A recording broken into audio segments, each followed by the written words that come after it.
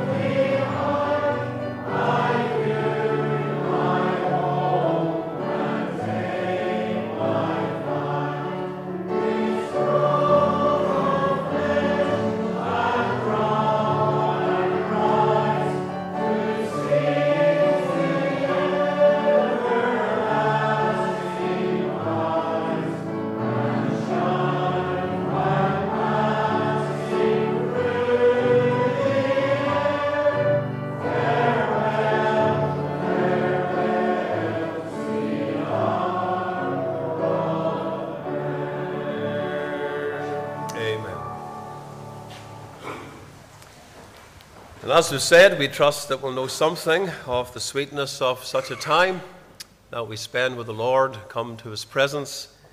There's coming a day when we're going to say, farewell, farewell, sweet hour of prayer. We'll no longer meet like this, and we will rise to be with the Lord forevermore. Let's pray together, seek the Lord. Our Father, looking back over this week, we want to draw near to the throne of grace just now in thanksgiving for the week that we've had. For a real conscious sense of the Lord's help, his presence with us, despite the coldness of the weather and the snow that has undoubtedly hampered so much.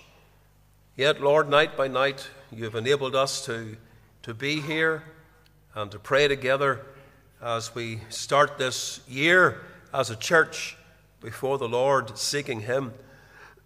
We pray that we'll prove the sweetness of past nights that we've enjoyed with the Lord and with his people as we've prayed together, and make this a sweet time of prayer. We thank you for your precious word and those little points that we'll be making each night, the burdens, the visions that we have for the incoming year. And we pray that we will realize these things, that they will become realities to us, that we'll see answer to the cry of our heart and the burdens that we carry. Lord, give us a vision, for without a vision the people perish. Open our eyes to see. We know that when Christ beheld the multitudes in his day, the Word of God tells us that he was moved with compassion on them. He saw them as sheep having no shepherd. And Lord, as we behold the multitudes of our day, may it not be with an unfeeling heart or an unconcerned soul, but to be able to look through the eyes of Christ and then to feel as he felt that compassion within. And so we pray for a renewed vision, a renewed burden.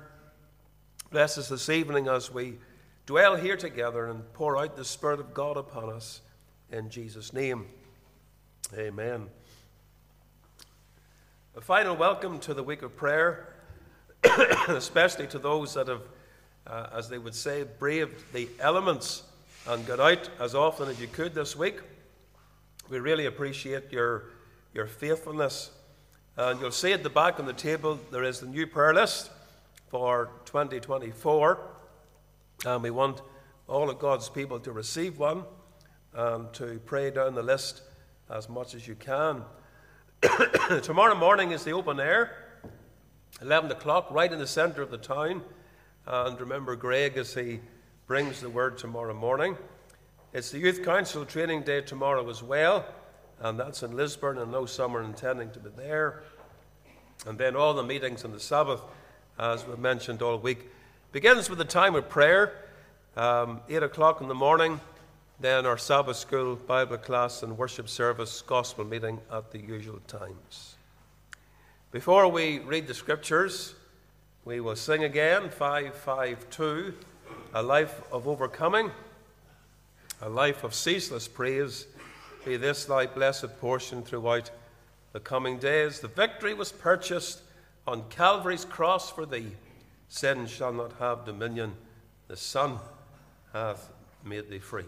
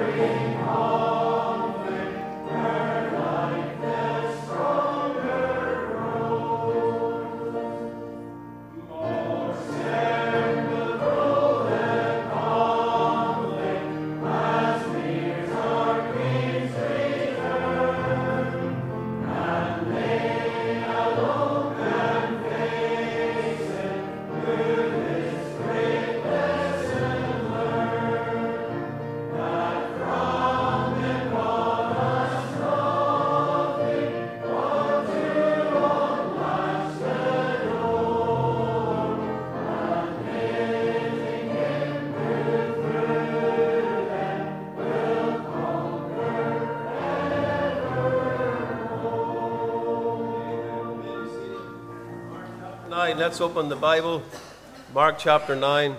As you do so, Alejandro Bernabeu, it's lovely to see you. Saludos en el nombre del Señor Jesucristo.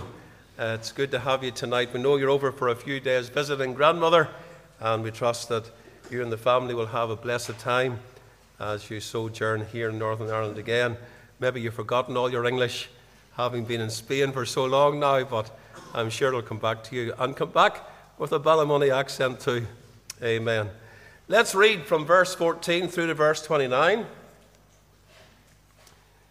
And when he came to his disciples, he saw a great multitude about them, and the scribes questioning with them. And straightway all the people, when they beheld him, were greatly amazed, and running to him, saluted him. And he asked the scribes, What question ye with them? And one of the multitude answered and said, Master, I have brought unto thee my son, which hath a dumb spirit. And wheresoever he taketh him, he teareth him, and he foameth, and gnasheth with his teeth, and pineth away. And I spake to thy disciples that they should cast him out, and they could not. He answered him and saith, O faithless generation, how long shall I be with you? How long shall I suffer you? Bring him unto me.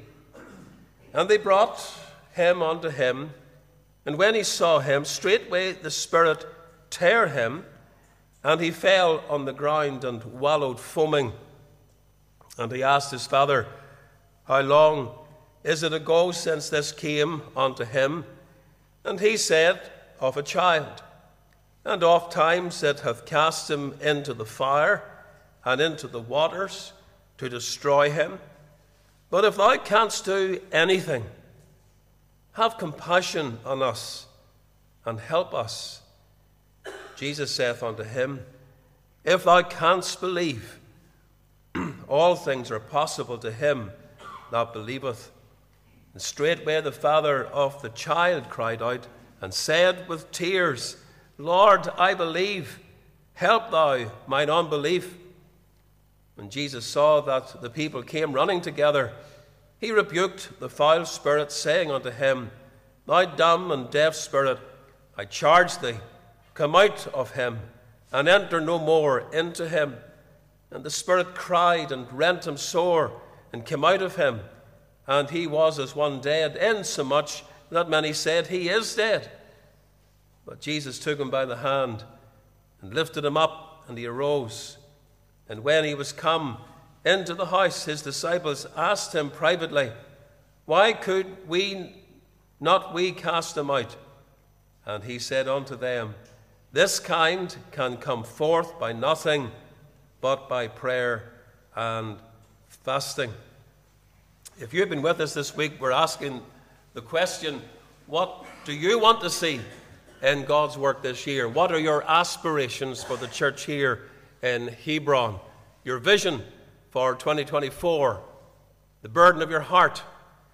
And you will know that I had 5 things in my mind for this week, and we've been dealing with them each night. The proclamation of the Savior. We want Christ to be preached in all his fullness. We preach Christ crucified. The regeneration of sinners as a result of preaching Christ. Men will be drawn as Christ is lifted. He's promised to draw men unto himself. So we want to see souls saved. And then we thought about on Wednesday night the rejuvenation of saints. And that really is revival. Want God to stir our hearts and set the church on fire.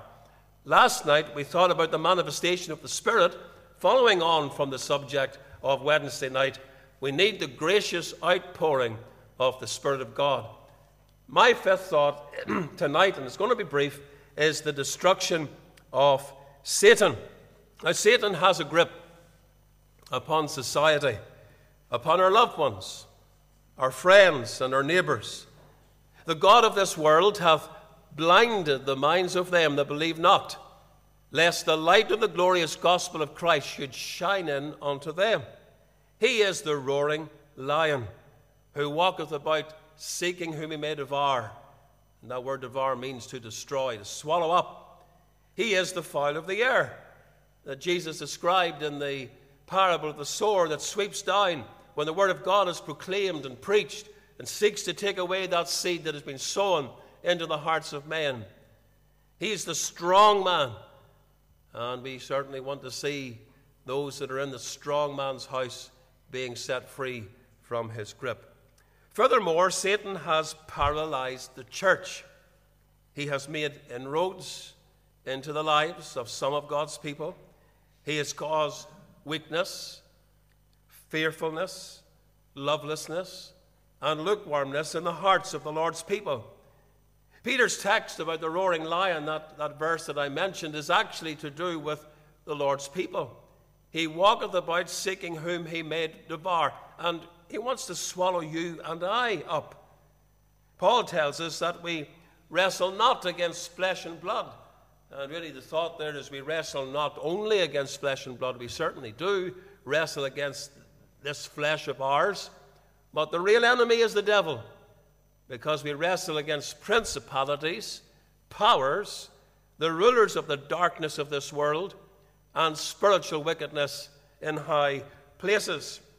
Jesus told one of his most illustrious disciples, and we've mentioned his name already, Peter, "Behold, Satan hath desired to have you, that he may sift you as wheat." I often think, did the devil know? Did he have some kind of inclination how Peter was going to be used by the Lord on the day of Pentecost and thereafter? I don't know. But he certainly desired to have Peter, to ruin him, to mar him. And he almost did that in the denials, but thank God Peter recovered. Satan stood at the right hand of Joshua, the high priest, in Zechariah chapter 3 and verse 1. To do what? To resist him. And we've often seen that as the place of prayer. And what we've been doing this week as a congregation, getting together to pray, there's one at the right hand of the people of God, and he's resisting us all the way, every step of the way. He's got the victory over some, and he'll seek to get the victory over us. Now here in Mark chapter 9, Satan is trying to destroy the life of a young man. He sought to do that, as we read, by casting him into the waters and into the fire, no doubt to take his life away. When Jesus comes down from the Mount of Transfiguration, he is confronted by this crowd of people who come running to him. And one man in particular steps forward. He's got a burden in his heart. It's a burden for his son, whom the devil sought to destroy. And we can identify with that tonight, especially if you're a parent here or a grandparent. We can identify when Satan comes to destroy our family members, to take them out into eternity if he can, before they could ever get to Christ. We understand something of this man's burden and concern of heart, what the devil was trying to do to his child. And sadly, we discover that the disciples could not do anything. For the man had brought his child to the disciples, and they were powerless. But Jesus could do something. And the boy is brought to Christ, and Jesus delivers him. That's the victory of the story here. Jesus came, we know, to destroy the works of the devil. We're told that by John in 1 John chapter 3 and verse 8. The disciples overcame the devil, the dragon, by the blood of the Lamb. And Jesus himself, when he was tempted, he overcame Satan by the power and the authority of God's word. You remember each time when Christ was tempted, he said, "It is written," and he used the word of God, the mighty, powerful word of God, to defeat the devil every time. The devil can be defeated, and that's really just the thought I'm leaving with you tonight. Satan to Jesus must bow. And we want to pray to that end. As we come before the Lord in a few minutes' time, this is the thought. We want to pray that this year, in the service of Christ, when we think of all that the devil is trying to do, as the god of this world, as the roaring lion, as the fowl of the air, taking away the word of God, destroying lives if he can, like this young man's life, we want to pray for his defeat. So make it your petition tonight and in the coming days, right through this year. These are the 5 things that have been in my heart, and I trust that they'll be in yours too, for Jesus' sake. Now, there's one hymn that is actually based on this passage of Scripture, verse 23, where Jesus says to the man, "If thou canst believe, all things are possible to him that believeth." And it's 619, and we're going to sing it together as we come to the place of prayer. All things are possible to him that can in Jesus' name believe. Lord, I no more thy name blaspheme. Thy truth I lovingly receive. I can, I do believe in thee. All things are possible to me. Thank you.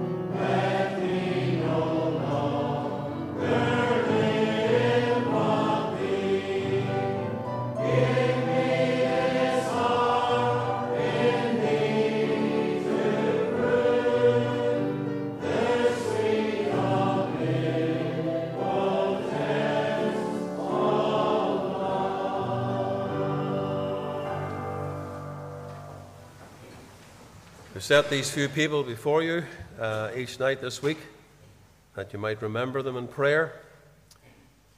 And we also want to remember Erwin and Stephen. Erwin's here tonight with us. They're travelling tomorrow to Kenya, where they'll spend a week with Vision for Kids. So pray for them in the journey and all that they seek to do under God. Remember our motto text, keeping with the hymn we've just sung together from Luke chapter 1, verse 37, "For with God nothing shall be impossible." There are those who have joined us each night on the internet, and we're so glad to have you, even for the short time this week. And we trust as you leave us now, because we come to our time of prayer, that you will be blessed indeed. So we say good night to you, and the Lord bless you, and thank you for being part of the service this evening.